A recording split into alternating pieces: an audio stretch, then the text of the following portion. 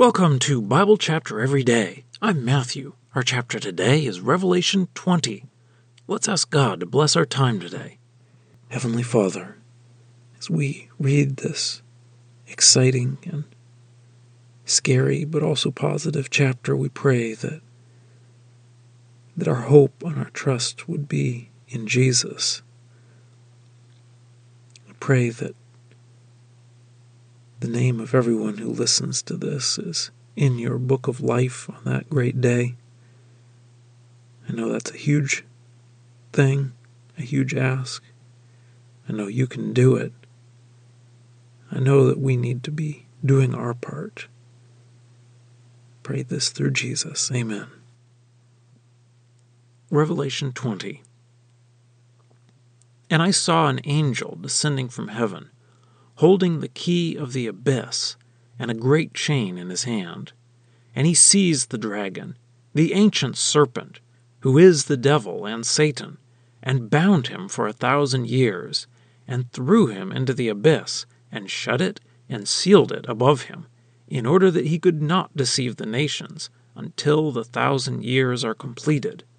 After these things it is necessary for him to be released for a short time.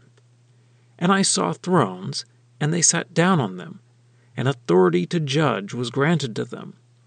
And I saw the souls of those who had been beheaded because of the testimony about Jesus, and because of the word of God, and who had not worshipped the beast or his image, and did not receive the mark on their forehead and on their hand, and they came to life, and reigned with Christ for 1,000 years.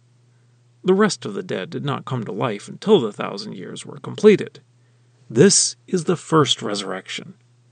Blessed and holy is the one who has a part in the first resurrection. Over this person the second death has no authority, but they will be priests of God and of Christ, and they will reign with him 1,000 years. And when the 1,000 years are completed, Satan will be released from his prison, and he will go out to deceive the nations that are at the four corners of the earth, Gog and Magog, to assemble them for battle, whose number is like the sand of the sea. And they went up on the broad plain of the earth, and surrounded the fortified camp of the saints and the beloved city. And fire came down from heaven, and consumed them. And the devil who deceived them was thrown into the lake of fire and sulfur, where the beast and the false prophet also are, and they will be tormented day and night forever and ever.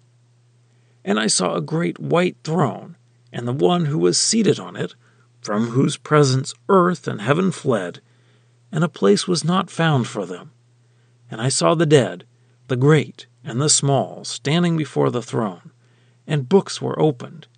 And another book was opened, which is the book of life. And the dead were judged by what was written in the books, according to their deeds. And the sea gave up the dead who were in it, and death and Hades gave up the dead who were in them. And each one was judged according to their deeds. And death and Hades were thrown into the lake of fire. This is the second death, the lake of fire. And if anyone was not found written in the book of life, he was thrown into the lake of fire. Well, that's the reading. Let's dig in. We had the judgment of Babylon, the prostitute. Then, in chapter 19, we had the battle, and the beast and the false prophet were thrown into the lake of fire. So that leaves the judgment of the dragon. So an angel comes down from heaven with the key to the abyss, which seems is a sort of prison. Then the angel grabs the dragon, and John reminds us that this is the serpent that deceived Eve, who is also known as Satan, the accuser. And the angel chains him and locks him in the abyss. The length of time given is 1,000 years. But John tells us he will be released for a short period of time at the end of the 1,000 years. Then thrones are set up, and the good people come to life and reign with Christ for 1,000 years. They are described as those who were beheaded because of Jesus' testimony. I think that is figurative and probably includes all of God's people, regardless of the means of their death. John says this is the first resurrection. We get another of the blessed statements. Verse 6, "Blessed and holy is the one who has a part in the first resurrection. Over this person the second death has no authority, but they will be priests of God and of Christ, and they will reign with him 1,000 years." This reigning is a reference to Daniel 7. Then, at the end of the 1,000 years, Satan is released and deceives the nations. They are described as the four corners of the earth, so there's that number 4 again. He mentions Gog and Magog, which is a reference to Ezekiel 38 and 39. So all the wicked of the earth surround the camp of the saints in the holy city. That reminds us of Israel in the wilderness when they were camping, as well as Jerusalem in the land of Israel. Then fire comes down and destroys all of the enemies, and the devil is thrown into the lake of fire, where he is tormented along with the beast and the false prophet. Then we have the final judgment at God's throne. Everyone is judged from the books. This is the idea of the record books, and that everything we've ever done on this earth has been recorded, which is a scary thought. But then there's this extra book, the Book of Life. There had been some hints of this book when Moses mentioned it in Exodus 32 and David mentioned it in Psalm 69. Jesus mentioned the Book of Life in his letter to Sardis in chapter 3. Everyone was judged by their deeds written in the books, and John says that if anyone's name was not found in the Book of Life, they were thrown into the lake of fire. I think the point is that none of us will survive based on our deeds because we've all sinned. John calls the lake of fire the second death. Jesus mentioned the second death in the letter to Smyrna in chapter 2, and said that those who conquer will not be harmed by the second death. And now for a deeper dive. So clearly the second death is the end, and this chapter has the final judgment here. But before that, we have the 1,000 years, where the devil is bound and Christ reigns. This has been called the millennial reign. Christians have had different ideas about what this means. First of all, I think the number 1,000 is symbolical, as are all numbers in the book of Revelation, but that doesn't really answer the question of what this reign is. If you take this literally, with Christ reigning physically on earth, then this has to be in the future.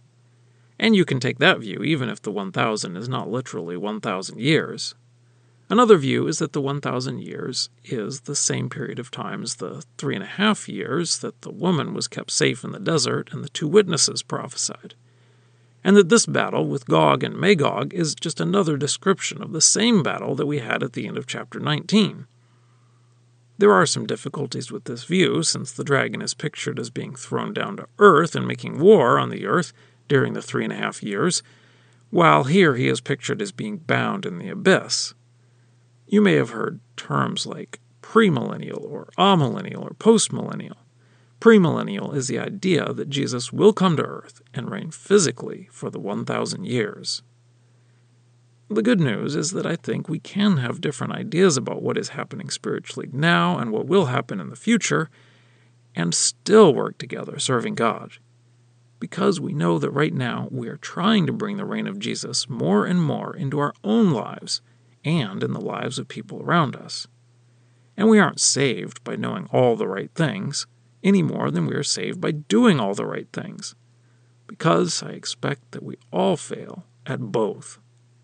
But we conquer by the blood of the Lamb.